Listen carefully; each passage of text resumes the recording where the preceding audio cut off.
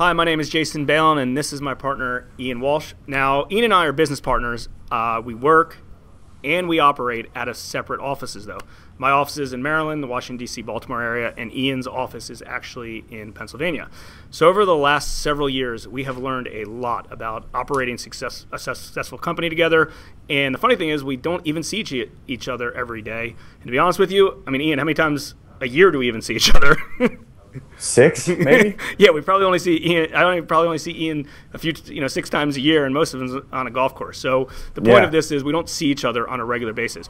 Now, however, we do communicate on a regular basis, and we're going to go over that in a little bit. But I'm hoping that everyone watching or listening to this video gets some key takeaways of exactly how to run your own business if you're contemplating either starting a new business and you're looking to maybe start a business that you need to have a partner in a remote or a different location, or maybe you already have a successful business up and running, but you're looking to expand, but that expansion would require an external office, another office. So the purpose of this video or audio is you're here, someone else is here, you don't see each other every day, you're not collaborating every day in person, but you're still able to operate it. So let's talk about number one.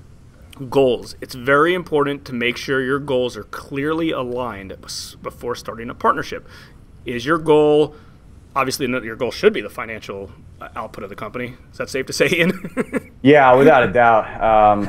I'll let you finish your statement, but I mean, this has to be ironed out up front where you're going with this. Yeah. Yeah. So I mean, figuring out your goals on paper is what's the purpose of being in this office. Like, I'm in DC and Ian's in Philadelphia. The reason it is we cover 2 markets. We each need boots on the ground in different markets, and that's why it's important that we have both of those offices. So we have geographic locations where our customers that can come to us, or we can come and see our customers. But wherever it is, your goals need to be aligned so you both are on the same page of what is your mission statement and how exactly you're trying to get there. Yeah, I think Jay's got a really good point. I think quite frankly, I take this for granted sometimes. I think maybe we both do, but because you, myself, Chris, we're all so much on the same page. There's so much unspoken language that happens I know without fail what you're heading towards, and without fail what I'm heading towards, and there's an amazing amount of transparency and trust that you have to have in the person you're sitting down with. I would say, at least for me in general, just like underwriting, you cannot trick yourself into the partner you're about to go into business with. If you really can almost remove yourself, from the understanding of, hey, we want to make a lot of money. We got, you get fired up. You want to go into business together. You want to make a lot of money. You've got to remove yourself from that moment and say, is this person to the core a person that I'm getting married to? I mean, a partnership is a marriage. That's what it is. So, are you prepared to get married to this person's finances indefinitely?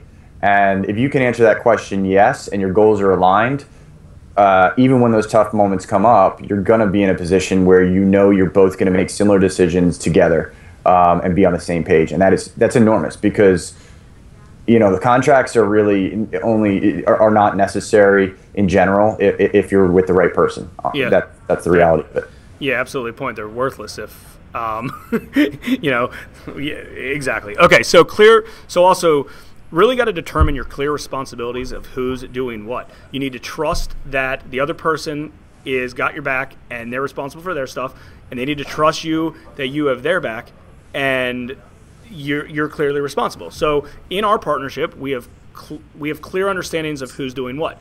I'm doing my stuff here, Ian's doing his stuff here. We overlap in the middle. We do overlap and stuff. That's just what happens. But up front, we have clear responsibilities of who is doing what, and as time goes by, stuff changes, and stuff always will always evolve.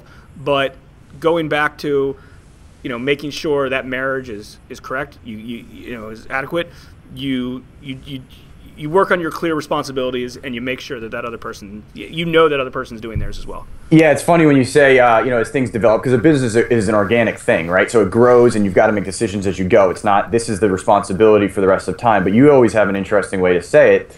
And I think it's a natural reaction we all have. We see a task that needs to be handled as in a changing environment, and then immediately one of us decides, okay, and you call it this, you say, who's going to run point on this? And at that moment, when that partner takes over that task, everybody else in the relationship trusts, like whether it's me, you, or Chris, we say, Jay's got this handled, and we have that belief and understanding, and to know this will be accomplished, and without we don't fail at our tasks, right? All of us take that responsibility on to say this is what we're going to do when we're running point. Now you have a clear procedure or a clear delegation of responsibility, and we just kind of do it very naturally at this point. But I think a lot of businesses or business owners underestimate people wearing a bunch of hats, doing a bunch of different things, and that's dangerous in business because that's where you run into trouble.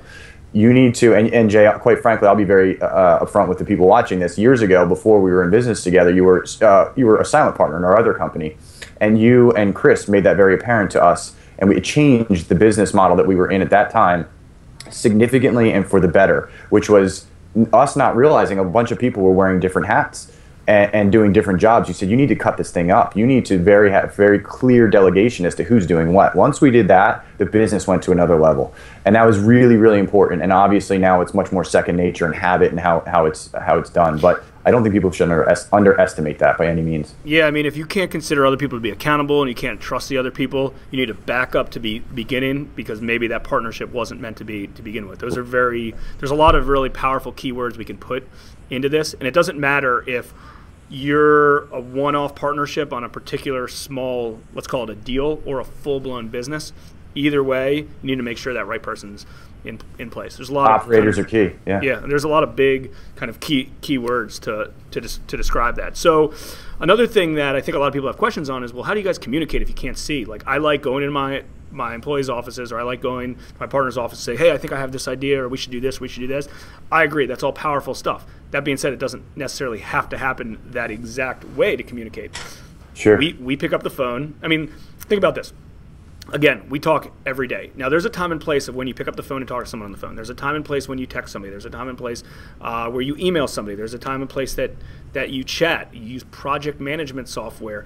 You got to respect kind of the communication sources. Like, if Ian and I were on our phones all day just texting back and forth, we would never get anything accomplished, right? So there's time-sensitive stuff and there's not time-sensitive stuff. Maybe if it's not time-sensitive, it's like, hey, what's your thoughts on this?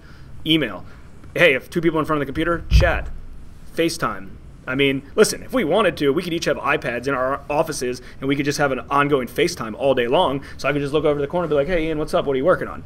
But yeah. we don't need that. But luckily, the power of the internet has made working remotely, call it, in different locations very, very easy. Sure. Yeah. And that's true, man.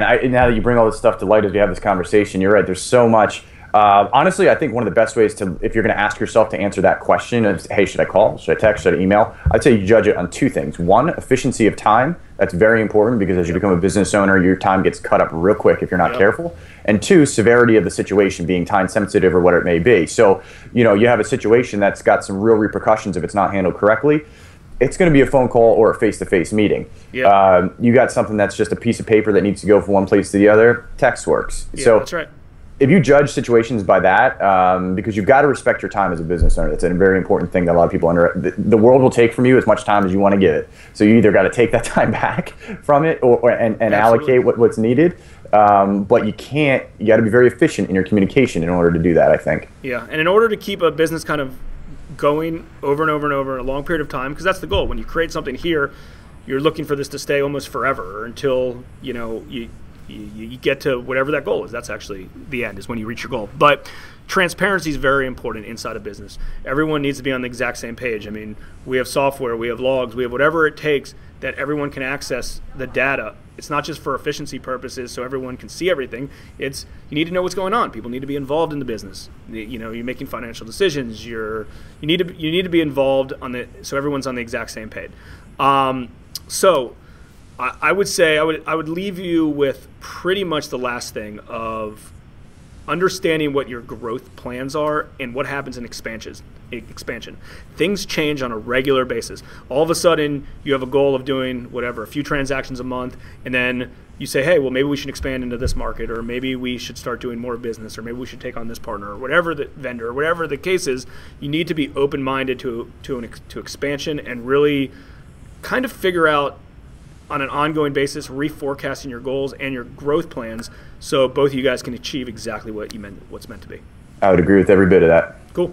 All right. Well, as you know, we said at the beginning, we have a pretty successful business in the offline commercial real estate lending model, and it's worked great. So no matter what business you're in, I'm positive that you could do some sort of expansion or create a partner in a different market and not have to be, you know, with that person every day, and, you know, just try it. It's a good outcome. All right, Ian, thanks.